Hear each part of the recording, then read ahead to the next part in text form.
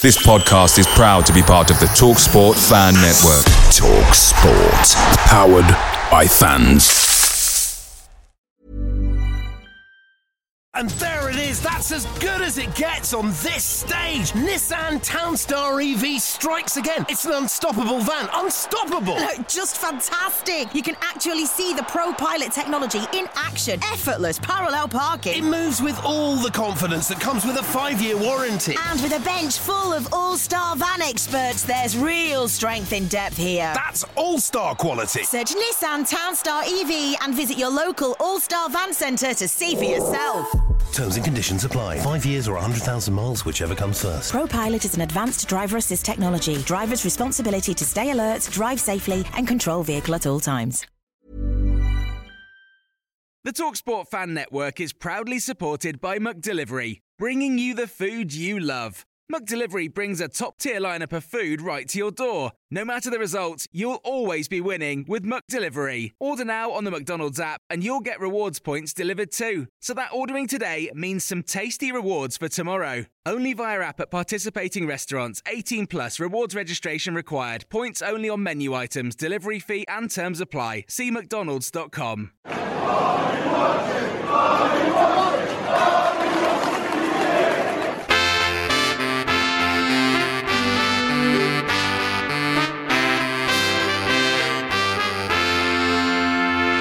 Welcome to the My Old Man Said podcast. I'm David Michael, your host and the editor of myoldmansaid.com. Joining me to discuss Thomas Frank's dress rehearsal for the Villa job at Villa Park, Mr. Chris Burt, Mr. Phil Shaw, and our favourite glory hunter, Mr. Dan Rogers. Welcome. Hello. How you doing? Hello. The last time you were on the show was when we beat Everton, I think. Well, I mean, I saw you just 5 minutes before kickoff. I looked down from the upper hole and I saw you trying to get a good vantage point so you could run onto the pitch and rip up your season card in front of Aaron Danks' face. I was poised, and if anyone had seen the biblical weather before kickoff, they'd have known my reappearance from the crypt was imminent. It's good to be back. It's good to be winning. Oh, yes, it is. I wonder how long it will be until you appear again on the podcast. Tough games ahead, but, I mean, we were expecting a Thomas Franks masterclass, and we were saying, yes, he should start as Villa boss immediately, but not the way I'd want my interview to go. Fumbled it. Up in flames. 3-0 down after 13, 14 minutes. I mean, we'll get into the minutiae of a bizarre and incredible afternoon at Villa Park. First, though, we will catch up on the latest Villa news, the Media Muppets, 3 points. What else do we do on this show? We'll have a look to see who's going to be manager, maybe? Have a nosy to see? We'll have a look at that as well. Have we sacked another one? Yes, since you've been gone. What political party are we? We did get rid of Gerrard, if you missed that one. Yeah, not that I predicted that at all, but told you so. When did you tell us so? How early was that? No, this is the beauty of the modern... Now that you can just lie about anything. It's the new you norm. don't have to. Dan was telling us about this before Gerrard arrived. Told you. And I was right. His research group had already told us this stuff. Apparently the facts and the truth don't matter anymore. I mean, I said a couple of weeks ago on Twitter, this is what Purslow said. People saying, this never happened. You never spoke to Purslow. Well, he was in front of my face. It looked like Purslow, smelt like Purslow. I mean, I didn't do a DNA test, but I presume, it's not a clone of Purslow. And then I put up a tweet during the game when the Upper Holt was singing, Are You Watching Stevie G? And then you get back and you open up your Twitter and it's like, I was in the Holt, this never happened. This song never happened. It's like, well, I said, you obviously went in the Upper Holt. Well, yeah, I was in the Lower Holt, but I didn't hear it. Well, doesn't mean it didn't happen. It happened.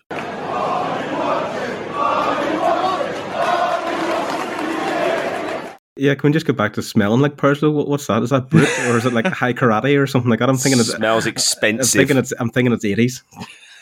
I'm thinking it's 80s. I imagine it's 80s. I've got a musky, leathery... Old Spice. Oh, come on, let's move on. It doesn't matter because David didn't meet him anyway. It was a lie.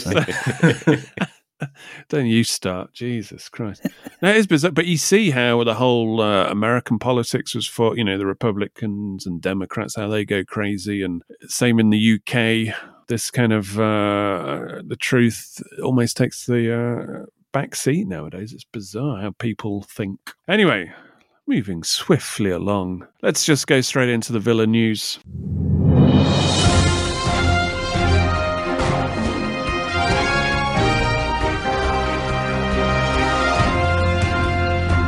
Right, first one off the top. We've already mentioned it. Obviously, Steven Gerrard has gone.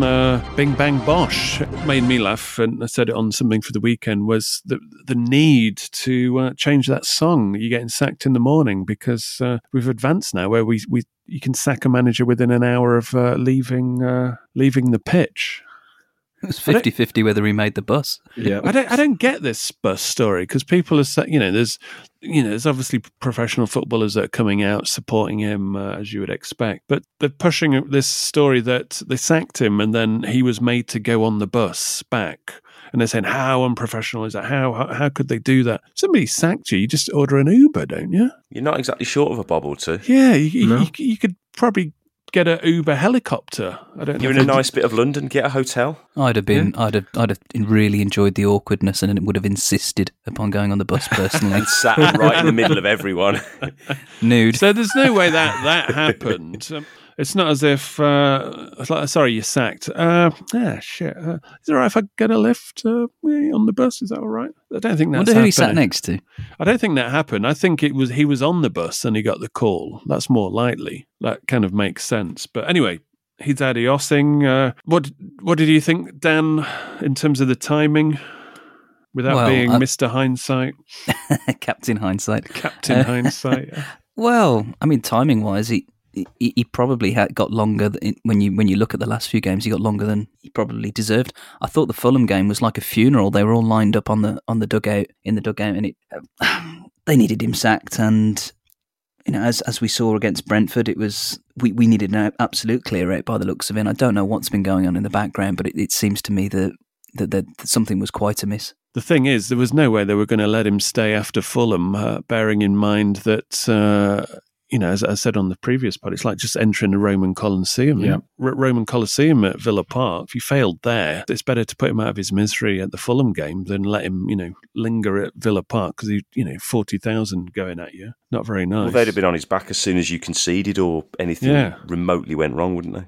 Our on-field displays were reflecting Gerrard's demeanour. It was so apparent, and the obvious things are that the win ratio had dropped below that of Sherwood, but without any of the enthusiasm. Sherwood's an easy target back in the day for his strange charisma, if you like. But Gerrard, you couldn't put your finger on what the motivating factor to arrest what was a really worrying slide of form. We didn't like scoring, let alone winning. Bizarre. Just to move on to the next point, obviously Douglas Luiz sending off in that game was pivotal. I mean, I don't think we were going to win that game by any means. If we got anything from that game, it would have been Fulham throwing it away or just losing their earlier intensity. But it sealed the deal, Luiz going off. And it's almost like typical when it's going bad, it's going bad.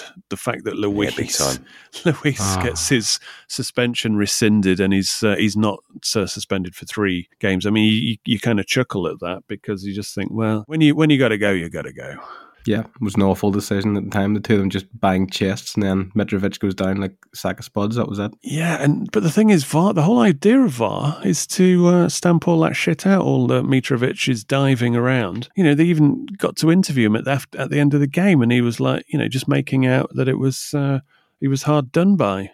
Barefaced to the nation. It was another one of those. Well, exactly, and you said at the beginning around how now you can just lie to people, and 30 minutes earlier they'd seen it. But did you know there was a couple of strange things about that? It didn't look like sending off at the time. I didn't think, but the camera angle that they chose was from, I think, shot from Villa Park. Like behind the goal. It was the strangest. And then the TV didn't work, so he was looking at some sort of tiny little screen, but. Also, to show that things weren't very good, somehow the press knew who was being dropped for the game against Brentford. It's not a good look, that. With the Daily Telegraph, obviously privy to some Villa mole who told them that McGinn and Ramsey were out. Now, that's either the players themselves or somebody who's... Well, I don't know what would motivate that, actually. Well, there's no gain. Unless it was Danks, but, why would he do that? maybe naivety. What a plot twist! It's not the first time that there's been. Well, that's what I'm saying. Like Mm. Danks has been the mole all along, and then he forgot that he's now caretaker boss, and it's perfect supervillain. Yeah, anti-hero. And it's plausible deniability now as well, isn't it? Why would I leak it? Allegedly. Meanwhile, that result and the feel-good factor from it should, in my guess, see the badge vote finally be put out there. We had a Zoom, Microsoft Teams to be exact, meeting consultation because the club wanted to run through a few things like the poll and what would be in the poll, etc. What I was thinking was hopefully 2 new designs to vote on, but unfortunately not. But because they still got that timeline, if they want it to be on the new kit for next season, then it has to be sent and signed off by the end of the month, really. It's maybe a leeway of a week or so after. But so I would say this is the opportunity, because when you look at the fixture list, if you're looking through their eyes, you're looking at Newcastle away, Manchester United at home, you're thinking, this is as good a window you're going to get. So look out for that. And I will be writing about the last leg of the process on the new crest on AstonVilla.WTF. Meanwhile, under-21s immediately after Gerrard disappeared, suddenly didn't lose, because they've been serial losers so far. They got a 1-1 draw against Forest. Aston Villa women, I did say it was like a key litmus test. West Ham and Everton, both games at home against teams that would be around the middle of the table. And Villa women lost. It was kind of a competitive game. Lost 1-0 to Everton after getting beat 2-1 by West Ham, which was unfortunate. So a bit of a reset there, probably, of expectations. Before we go on, this episode of the My Old Man Said podcast is brought to you by Penfold, pension experts for the self-employed and pensionless. As you will all know, My Old Man Said likes to seek out more constructive sponsors for listeners rather than just the typical gambling sponsors of most football media. We have turned a few of those down in recent months. So in the spirit of that, I just want to thank Penfold for continuing to be on board to support the My Old Man Said podcast. Penfold is a pension company I actually found back in lockdown now, when I realised it might be a good idea to get a pension, being self-employed, since that was their speciality. The interesting thing is 86% of self-employed people don't actually contribute to a pension, and only 31% of self-employed people actually have a pension set up, compared to 99% of the standard workforce. Obviously, in uncertain financial times at the moment, it's a good idea, if you do have any spare cash or you're not actually contributing to a pension, to look towards your long-term future and take advantage of 25% government tax bonus to everything you put in. Also, you get compound interest from the expertly managed fund to build your long-term future. And also you can get Penfold to add any old pensions you have into your pot. It's very easy to set up. It's all via an app on your phone, and it only takes 5 minutes or so. And also you get yourself a bonus £50 on Moms in your pension fund by signing up at getpenfold.com/moms using the code MOMS also when you sign up. With pensions, as with all investments, your capital is at risk, and the value of what you put in may go up medium as well as down.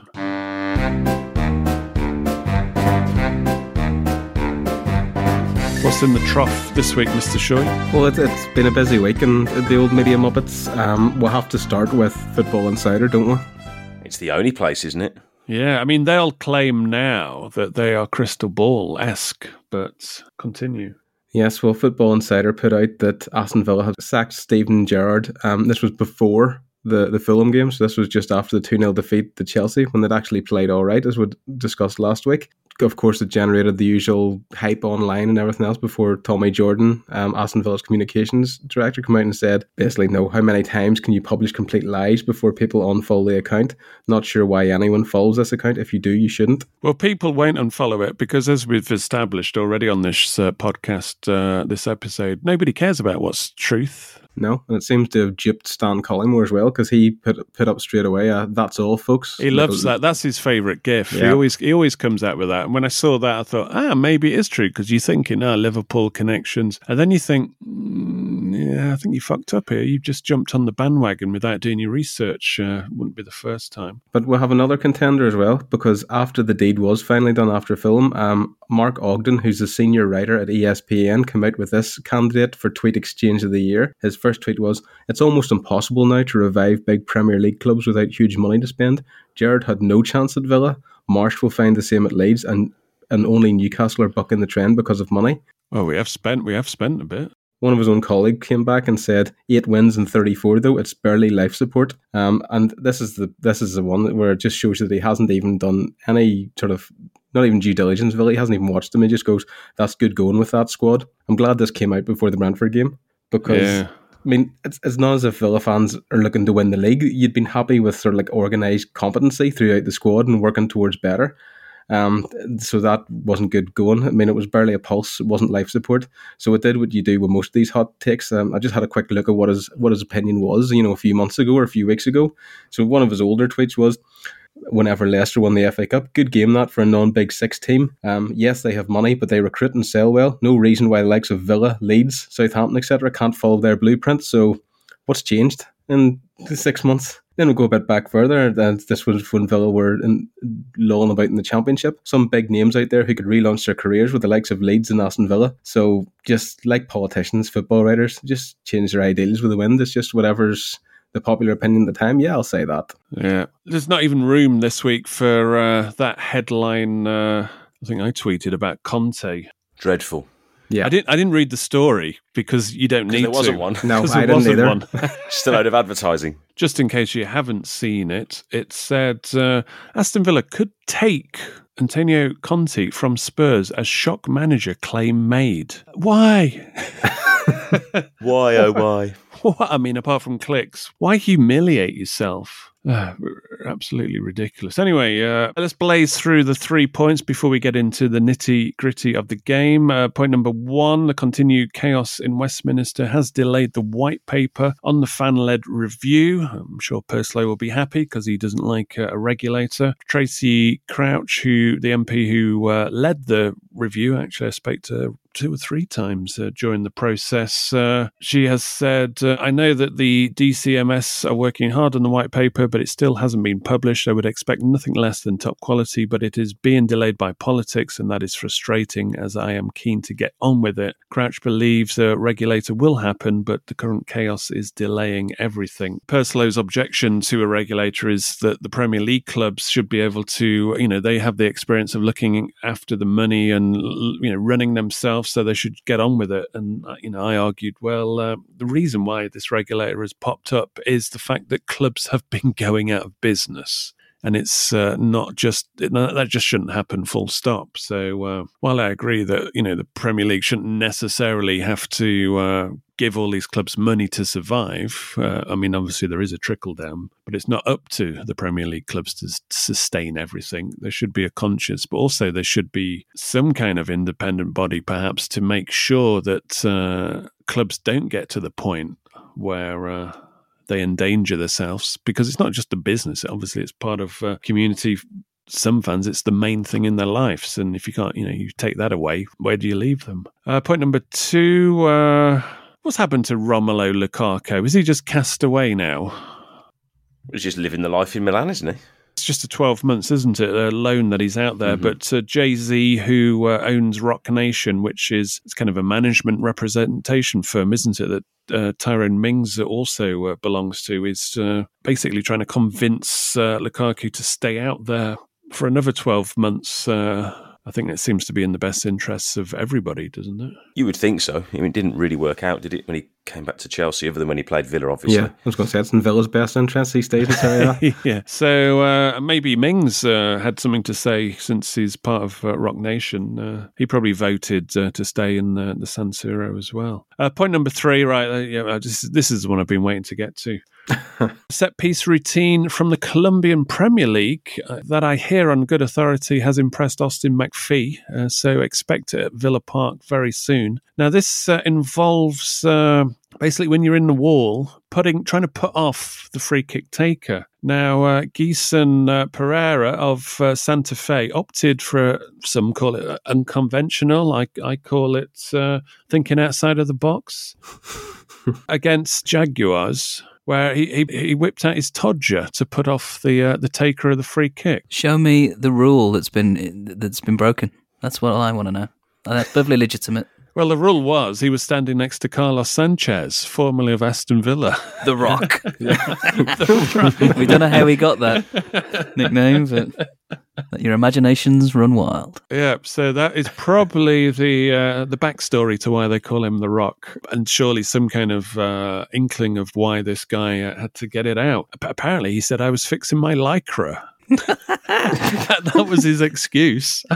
Don't you bike to Villa Park sometimes? Maybe that could be your excuse, David. Yeah, I was fixing my Lycra as I alighted my bike. I'm not one of those Lycra boys. Oh. You know, the professional bikers who dress up in all the gear just to bike 5 minutes from their office or whatever. But he says when I enter the pitch, basically, I'm there to play. I'm not aware of cameras. Well, what about the fans? What about the opposition players? What about your own players? So I don't know who Austin McPhee's going to persuade to do the old whip it out on the wall routine. We're all thinking, aren't we? Yeah. Big Daddy Dunker. Big Daddy Dunker.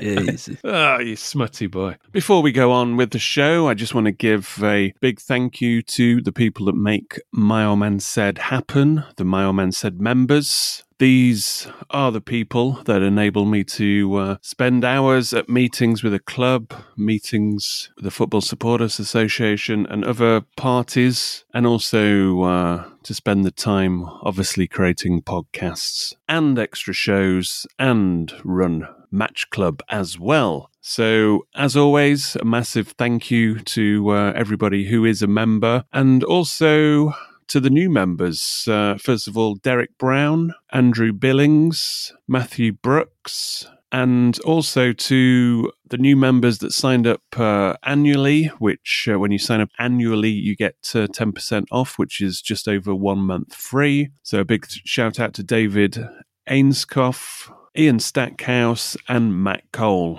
If you also want to become a My Old Man Said member and get access to ad-free podcasts, extra shows, and we've got one connected to this show. What we do is we put out a weekly show called After Hours, which is discussing a theme, extra theme that the show threw up. In this one, this show was actually recorded before Emery was announced as manager, so we were talking about manager options. So you'll be able to listen to that with the hindsight of who we actually end up with. But to become a member of our inner community and get access, most importantly, to Match Club, please do go to myoldmansaid.com and click on the members link there to get more details and to sign up. Thank you.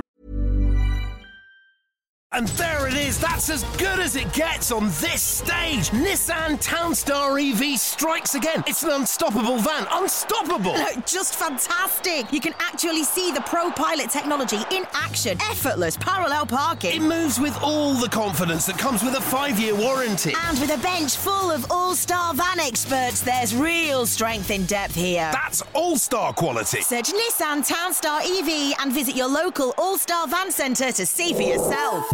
Terms and conditions apply. 5 years or 100,000 miles, whichever comes first. ProPilot is an advanced driver assist technology. Driver's responsibility to stay alert, drive safely, and control vehicle at all times. A lot can happen in 3 years. Like a chatbot may be your new best friend. But what won't change? Needing health insurance. United Healthcare Tri-Term Medical Plans, underwritten by Golden Rule Insurance Company, offer flexible, budget-friendly coverage that lasts nearly 3 years in some states. Learn more at uh1.com.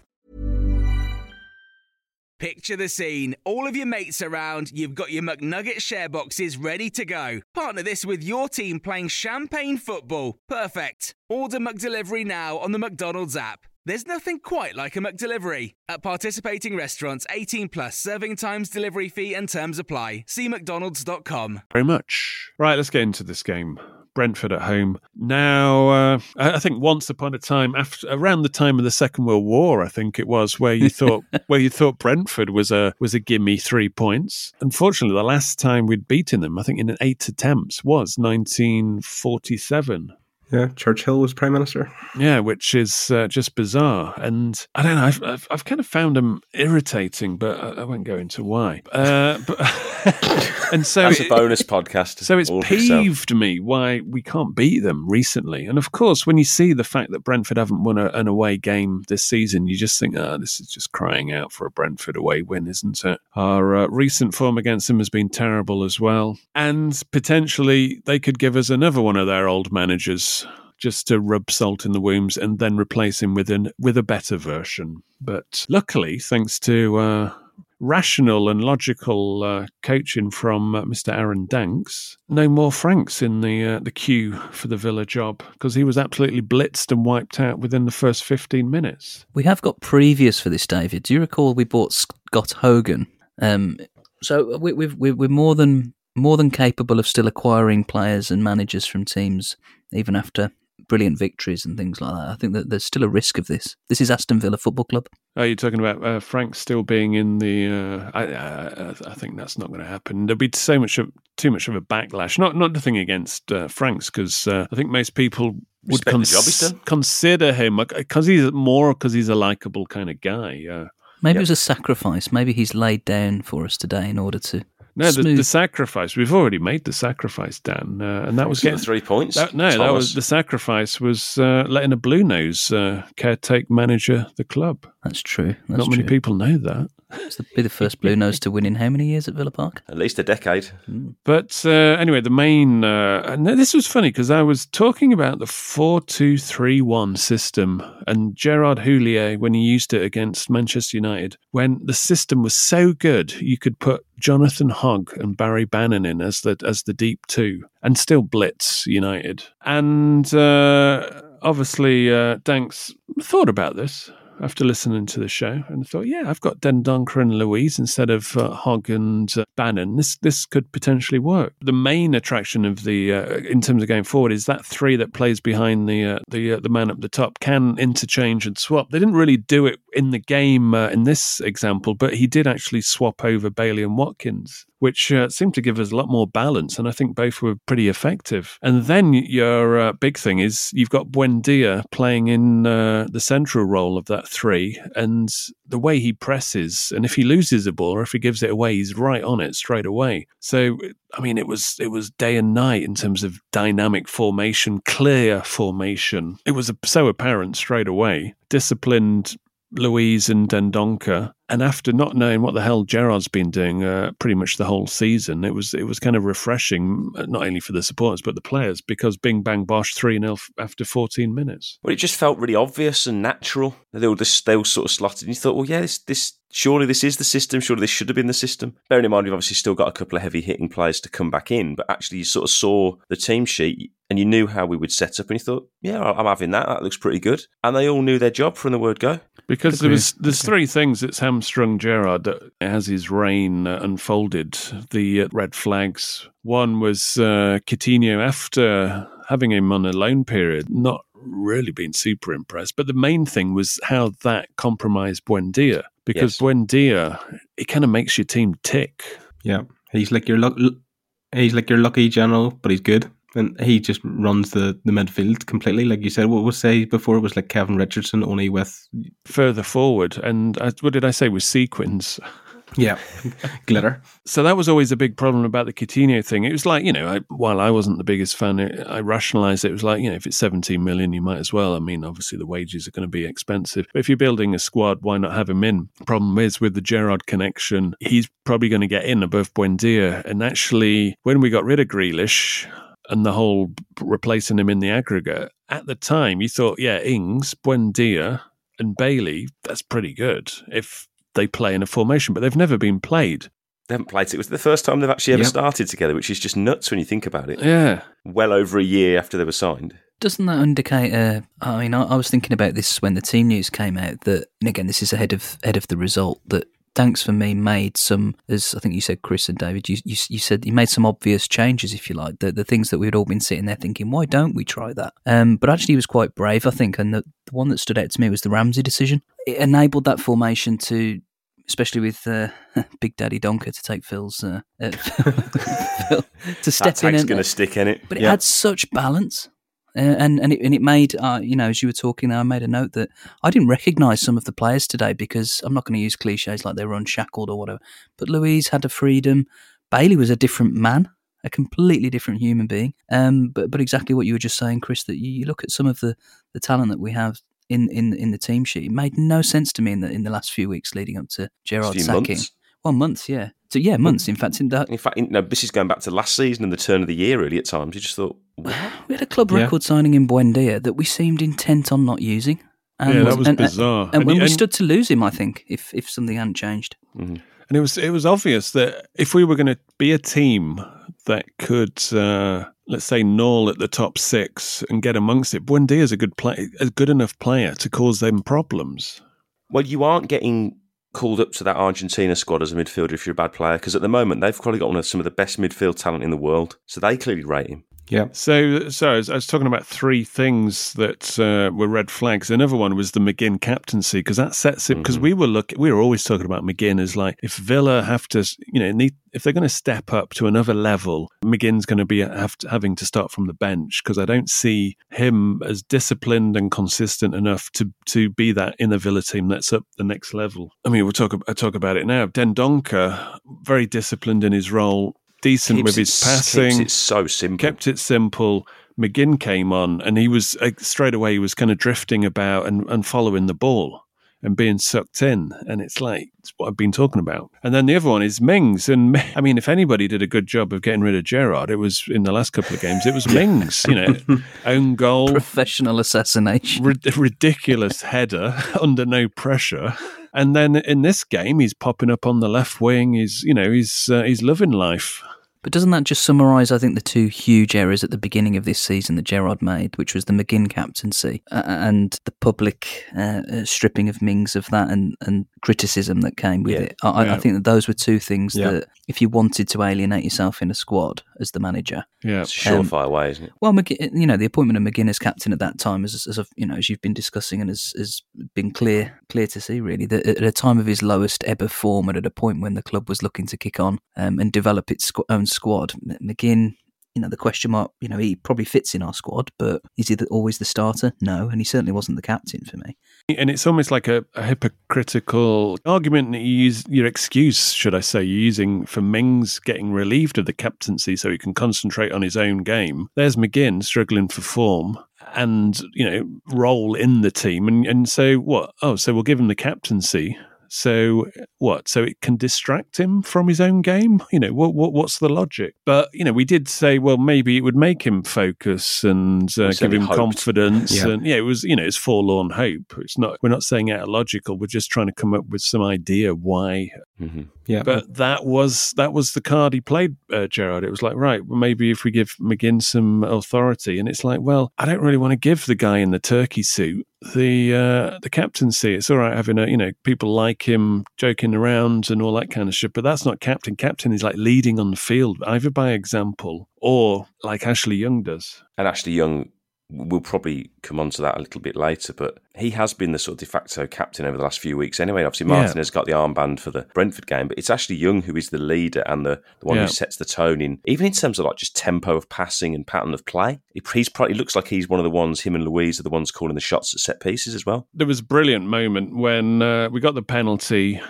Young got the ball. It was clever. Stood on the penalty spot with the ball while the referee was fannying around. Brentford player was coming up to him, giving him shit, and the referee was calling him away. And he told the Brentford player to get lost. The Brentford player kind of walked past Young, gave him more shit, trying to put him off, talking to the goalkeeper in front of Young, and then Young just gives the ball to Ings. It's priceless. It's brilliant. Genius. Experienced pro. Exactly. He knows all the tricks and he's playing all the tricks. He's played for Man United and he's played in Italy. He knows everything. He knows all the dark arts. Going back to one of the biggest change, and you noticed it so quickly in the game, where there was two. One, all of a sudden the players were chasing everything, and guys like Louise, who aren't necessarily known for their harrying, shall we say, they were putting their foot in everywhere. And I'd said, like a broken record, that you could just sense that the players didn't believe that they could execute the plan they'd been asked to do for the last, probably since January. Whereas all of a sudden, within like 15 minutes, the players are like, well, this is fucking great. Yeah. All of a sudden, like, we're all comfortable in this system. This works. One of Louise's Team's best balanced. games in the shirt. Easily one of Louise's and comfortably Bailey's best performance in a Villa shirt in terms of an all-round performance. I mean, we'll come on to that. But that the fourth goal that starts in our corner flag with him, and you just think, get your head down and go. Do you wonder, because I saw Danks' post-match, and I'm not sure which outlet it was with, but he described how he hadn't had much time to put together what he described as a basic game plan. Yeah. And it set me thinking that, it's not basic, I don't imagine at their level, but I was wondering it's very easy to be dismissive of Gerrard's and say, you could just say, what was the plan? And, I was one of those people perhaps during the Fulham game and trying to work out what we were trying to do. Were we trying to do something too clever? That was my argument, that it's almost you're overthinking the problem. I think the players, you could see the players in the pitch. The main difference for me was they only had one job. Each player only had one job. In Gerrard's formation, it looked like each of them had maybe 2 or 3 different roles to play, and like it was maybe all interchanging all the time. If he's not there, you have to do this and everything. Well, yeah, it's like, I mean, the very principle of his attacking fullbacks, it's like you have 2 midfielders that fill in. So it was Ramsey's and McGinn's role that depending on who's on what side, if, Cash is far forward or Lucas Dean's far forward, then they would have to drop back. So that's another role they have to think about. Which isn't their game, by the way. No, exactly. And it kind of compromises their game of getting forward and running at people. So, exactly what Phil said. It was almost like Danks had, he's been watching these guys obviously since Richard O'Kelly left, because obviously he was his replacement. So he's been there long enough to kind of see these guys up close. And he's probably just sort of watched them days before the game going, all I need to do is get the best out of these guys. These aren't bad players. You put them in a shape and just let them blossom, which he did. And you just go. It's great. Well, at the Fulham game, I turned against the players after that game. I thought, fucking hell. And then in this game, you're like, oh, hello. We're the greatest team in the world. Which says a lot about Gerrard. I mean, I know you tweeted it, David, didn't you, during the game? You think, wow, these guys really didn't like him. They fucking hated him. I mean, it's funny that Danks is still there. I mean, the whole rest of Gerrard's coaching staff all got the chop. Danks is almost like a separate employment with the club. Well, he came in before. He came in for O'Kelly. Well, it's him, McPhee, and but it makes you wonder how much, etc. Yeah, it makes you wonder how much input Danks had. Was it literally just like very little teeing the ball off for them to kick it into the empty net if he was an attacking coach, or that he was overruled? Yeah. That which would be my suspicion. I mean, we'll talk about it after. Let's stay on the game. But in terms of Louise, there's two types of Louises. There's the Louise that I would have sold quite happily for 22-23 million on deadline day, and then there was the Louise we saw against Brentford, where you're thinking, perfect. If you're signing a new contract and Kamara's injured, perfect. That was I've never seen him as kind of aggressive, combative in the middle of the park, winning controlling tackles on the ball, really dictating the tempo. And also, you zoom out a little bit. All of a sudden, your squad looks a heck of a lot better when you've got Louise playing well. Because now you think, well, if we want to play 2 6s or 2 holding midfielders, you've got Louise, Dendoncker, Kamara to come back, and then you've got a 4th one in Nakamba, and then you've got Chambers as well. You've got so many options, interchangeable parts. You've just got to find the combination. Well, Dendoncker suddenly becomes a very, very interesting piece on the chessboard, doesn't he? Big Daddy. Yeah, he's such an unfashionable type of player, but he does all the ugly stuff well. A little bit like a younger version of like a Jedinak or someone like that. Oh, that's the benchmark. Without the beard. What a beard. Telling me we're going to be bringing on Big Daddy Donker when we're 1-0 up with 5 minutes to play. We just need a new Glenn Whelan. But he allows all your flair players to go and do their thing, doesn't he? Well, exactly that. But he's also, he's technically good enough. He's tidy, and if he's in the game better than most of our team, to be honest. If he's in the opposition box, then it's all good. It's not like you've got some idiot in there. No. As we know. Yeah, I was going to say, it does him some disservice, does he? A full Belgian international there. It's like we said before, it's simplified the whole thing. It's like the old midfield. If there's 2 in midfield, 1 goes, 1 stays. I mean, it's as simple as that. Because when we signed him, we thought, good signing. People it was going, savvy, wasn't it, really? Oh, donkey. We were saying good signing. makes complete sense, very logical. And then after a few weeks, we're like, maybe you should play him. Yeah. Yeah. And then in the last podcast, we're like, what? That was a waste of time buying Dendoncker. But didn't we? We got into the same habit, I thought, recently with Ings, where we're chopping changing, and it made no sense to me that it was creeping into classic Villa territory. You've got a predatory striker who score goals everywhere else, and we'd starved the guy. And you saw today that... And he was frustrated. Well, he didn't know whether he was starting, and when they did, the service was patchy or non-existent. Again, why did you buy him? Yeah, exactly. Because his goal against Brentford, I know I'm sort of fast-forwarding a bit, but his first goal against Brentford, that is the quintessential Danny Ings goal. Yeah, that could have been any goal, any time in his career, couldn't it? And then from the penalty spot, you always fancy him. But it's interesting, obviously Phil says about, we simplified the game. It actually, for once, one of our really intricate set pieces was executed to pinpoint precision, which was good for, obviously good for Austin McPhee. A few of the players ran over to him on the bench. Because you think, actually, do you know what? You've pulled one out of the bag there, because that was so well executed. Yeah. I love it that he gets his own celebrations. Yeah, brilliant. Well, if he pulls it off, great. And obviously Louise, then he bent one in from a corner again, didn't he? Yeah, hit the woodwork. Flicked onto the woodwork by the keeper. It's a great save, actually, when you see it slowed down. Hit a good game. The fact we're creating chances, well, in this game anyway, where, your striker's getting it on the edge of the 6-yard box rather than Watkins having to beat off two guys and he doesn't know, should I take another touch or should I shoot? And it's always the kind of half chances. The keeper's either bearing down him. We're not creating point-blank range attempts. And I was really pleased with both of them, actually, that they got goals, especially Watkins, who I think got it, was it the third time of asking, but got his goal, and I thought he deserved it because he worked hard. Keystone Cop hilarity, that was. The first time you thought, fair enough. The second time you thought, here we go. Get some luck, mate. I hit the post again. I think he just got angry, didn't he? Fuck. Yeah. Put his swinger through. We said before, whatever manager comes in, when we're talking about it's right. Ings is up front, Watkins, we need you out right, we need you out left, we need you out wide. You'll score as many out there because of the nature of your game. Just get over your obsession. Not even his obsession, the obsession to turn him into this number 9 right through the middle, because you've got Ings, put Ings there, and you've got Watkins on the other side. Everyone's happy. And the formula's kind of there now with the couple of guys you've got to come back in. If you get the Carlos that we think we're going to get back and a Kamara, that upgrades those positions if you can get into the team. If Dendonker's playing well, sorry, mate, but you're not getting in. But, we'd always push for that number 8 player, whereas actually when you play 2 6s and 3 sort of forward players off a lone striker... Yeah, you don't need it. You don't need it, do you? Because Buendia and Dendoncker are kind of like the 8 and the 10 together. You don't need an 8 because Buendia does the forward-thinking stuff and Dendoncker does the dirty stuff. But Buendia is very good off the ball as well. He presses, he's a nasty little bastard, presses really well. Nasty. It's not like if you got Coutinho, on the ball, he's good on the ball, but if he loses it or off the ball, he's not a presence. He's not. He's a an force. angry little man, David.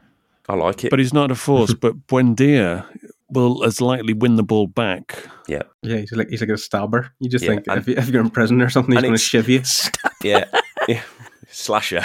But it's that stuff, isn't it? Like the amount of times, especially in the first half, where Villa players would rally, especially to their 2 fullbacks, get right in their face and block passes and clearances and go out for a throw. But that's the shit that gets the fans lifted, because it's like they're clearly showing work ethic. And there was one really late in the game, wasn't there, where Louise virtually sprinted the length of the field. And everyone's like, whoa, hang on a minute. When did this guy get quick? But those are the obvious comparisons, aren't they? That it's so night and day to the Fulham game, where it was so... They weren't running through a brick wall. Well, it was such a bad performance that you almost didn't, as a fan, see the obvious. And it only occurred to me at the end of the game that Fulham would get into the final third completely unopposed. Yeah. And no Big Daddy Dunker. Nah, hoovering up with his Big Daddy... Dyson. But we've now got Dyson.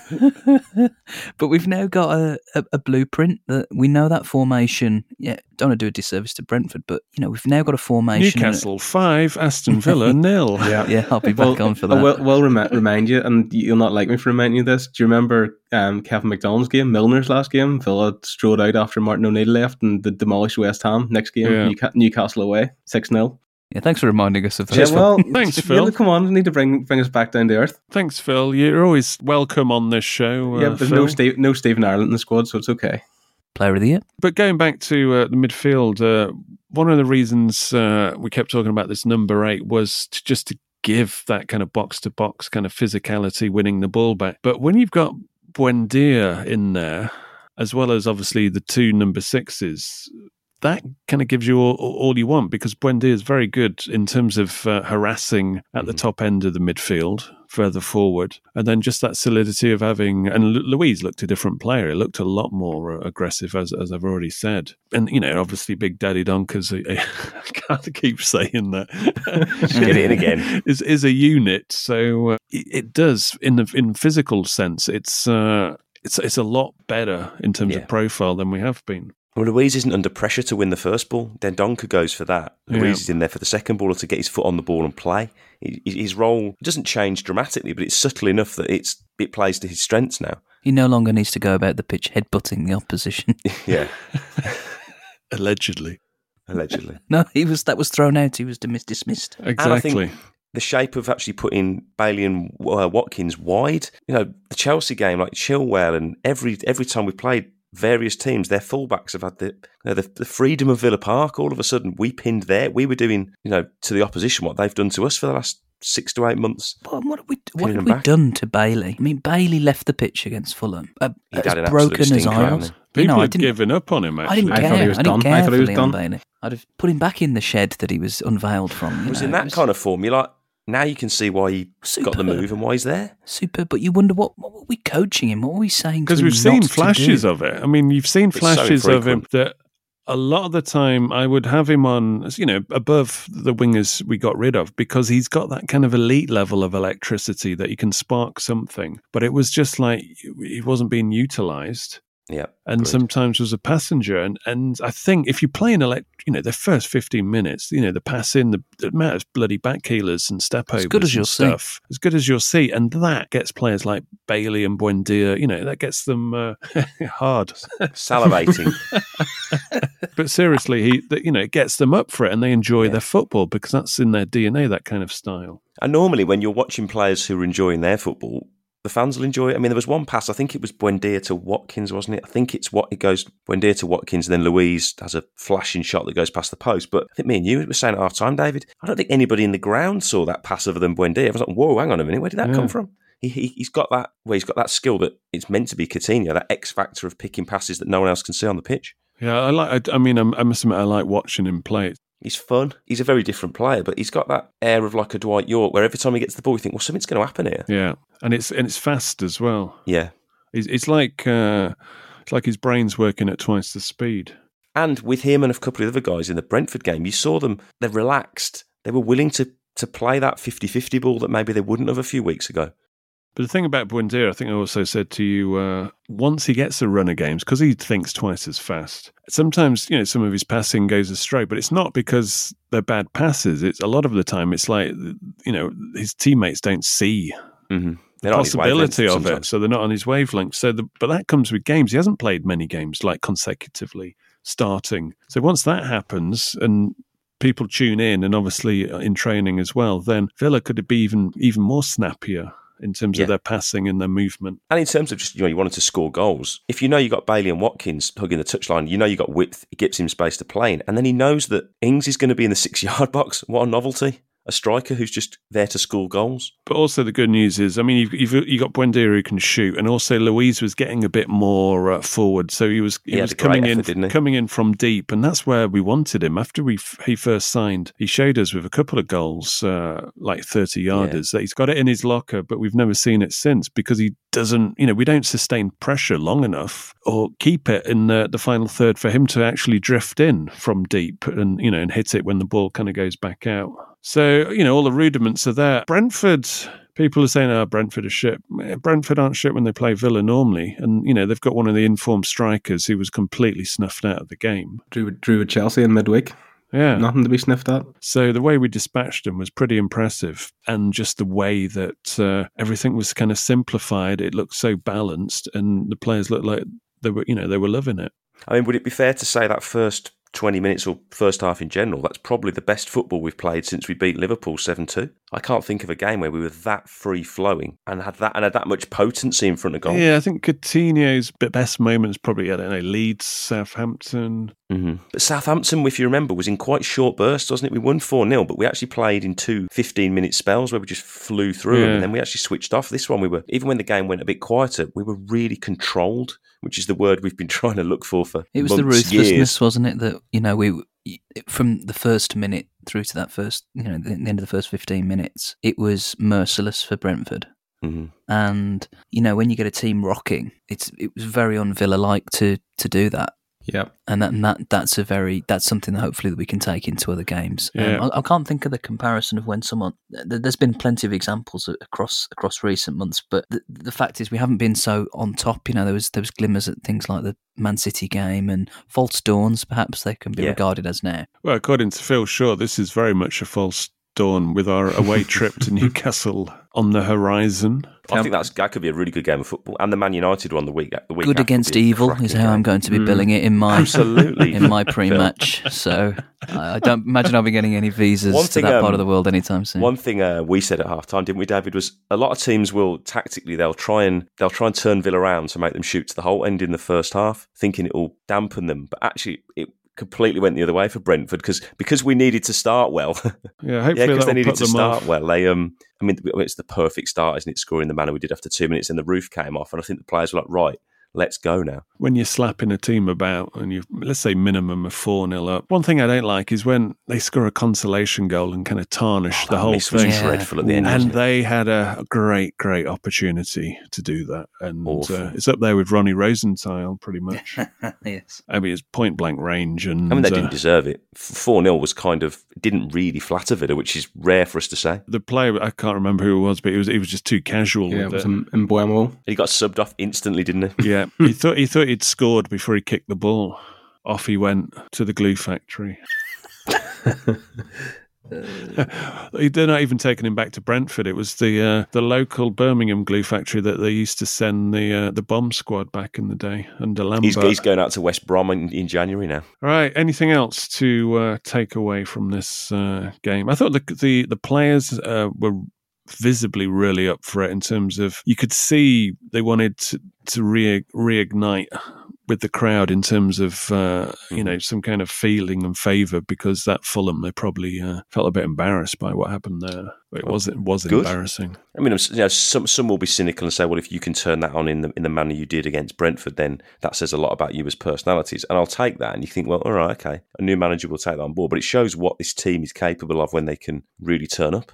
Yeah, because the bigger picture, I mean, you play like that against anyone, you're gonna hurt teams. Well, no, the bigger picture, as I said, I turned against the players after that Fulham performance, and then you're also thinking, well, we've just wasted a load of money on a load of players who really didn't give a fuck about Villa. And we're in the shit here, relegation picture. But from that performance, you think actually, as you know, it validates everything we've ever said about them in terms of talking about it logically and how much they're worth, and from what we've seen with our own eyes. In terms of previous podcasts, I mean, if that Fulham was the blueprint, they've basically nullified any praise we've given, any of them. Also, they put on the performance against Brentford suggests we won't get relegated if we've got that in our locker. He says. Well, I think it makes you think that actually Newcastle 5, Aston Villa. But I think it makes you think actually when you get your couple of your big players back in January, or sort of over the Christmas. I think you can actually get, because of the way the league table has sort of fallen, you can put a run together, and there's no reason why if top 10 is the goal, I don't think there's any reason why you can't achieve that. The talk of Europe's going to be nonsense in reality, but if you're thinking we want to be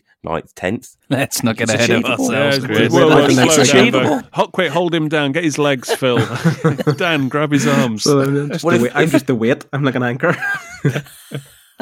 Because I haven't been impressed with many teams who've come to Villa Park. That's not to say I've been impressed with us either, but the level is not that high that you've got to get to. But I'm intrigued by what Phil said about and the history of what happened when we got rid of O'Neill, beat West Ham, and then got absolutely. Our record at St James's is pathetic. Slapped. So bearing in mind how bad they've been in recent years. Yeah. So good versus evil. That's all. Hold your grand revolution theory until after the Newcastle game. I don't think we'll get relegated on the basis of that. Also, the basis that we did kind of tighten up. But the main thing is we've always always spoken about, regardless of new signings. When we went into this new season, you're looking at Ings, you go, there's the word upside. Ings, we haven't even used him yet. Buendia, we haven't even used him yet. And these are two super key players. And you're saying, big hitters out, but we don't know if they're big hitters for Villa yet, because obviously they've come from other leagues and we need to see more of them. I think Kamara, perhaps, we know that he potentially will be good. Carlos, we still don't know 100%. It's a difference in terms of La Liga and Premier League. But I think there's enough, if they play the right formation, and this looks good. It's the first time, Smith never got a tune out. He wasn't playing Buendia and Ings and didn't have the formation, that we saw against Brentford. So automatically, we had the players before anybody else came in to play a lot better than we had been doing. So if that box is ticked, then we should be all right. Agreed. Yeah, because that was the day that the aggregate was finally unleashed. That's what it was. Yeah. We are replacing Jack Grealish in the aggregate. And this is the first time we've actually seen the bloody aggregate in play. Right, I don't think we need any reasons to be cheerful as we sign off. I can't wait until somebody says, maybe they will on another podcast, we've got our Villa back. Villa are back. Aston Villa are back. Oh. All I can say is wait until after Newcastle. You heard it first from the lips of Phil Shaw. Bearing in mind we got Man U at home after that, and we know how that normally goes. We finished 10th a second ago. Yeah, I still think a revolution is not one game, but you think if you get the shape right and the players can show they can do it over the course of a 38-game season, that side is going to do reasonably well if they play anywhere like that level. I think just Newcastle are a problem. I'd rather play United first because Newcastle would be a problem anyway. Though I'm not going to sort of take it in isolation. With their suddenly getting a lot of VAR decisions, and they do believe a lot of time wasting. What are you saying there? You're saying a bit of brown paper oil money's been slipping its way to Pogmol or whatever they call themselves. Who knows? I like it. I like his thinking. They can't get Phil across the water. They can't get him over there. Well, I'm not getting in any private jets. Good performance against Newcastle. Hopefully something from it, and then that will have us in as good a shape, because I thought, we're going to go into those double whammy against United like a burning shipwreck, but we actually might be in a good position and they could be defining games, because if we beat them in the Cup, that's going to be great for coming back after the World Cup to still actually be in everything. Right, on that note, as we await Sean Dyche walking through the Villa gates, hopefully as a manager of another team, it's goodbye from me and it's goodbye from them. Goodbye. Goodbye.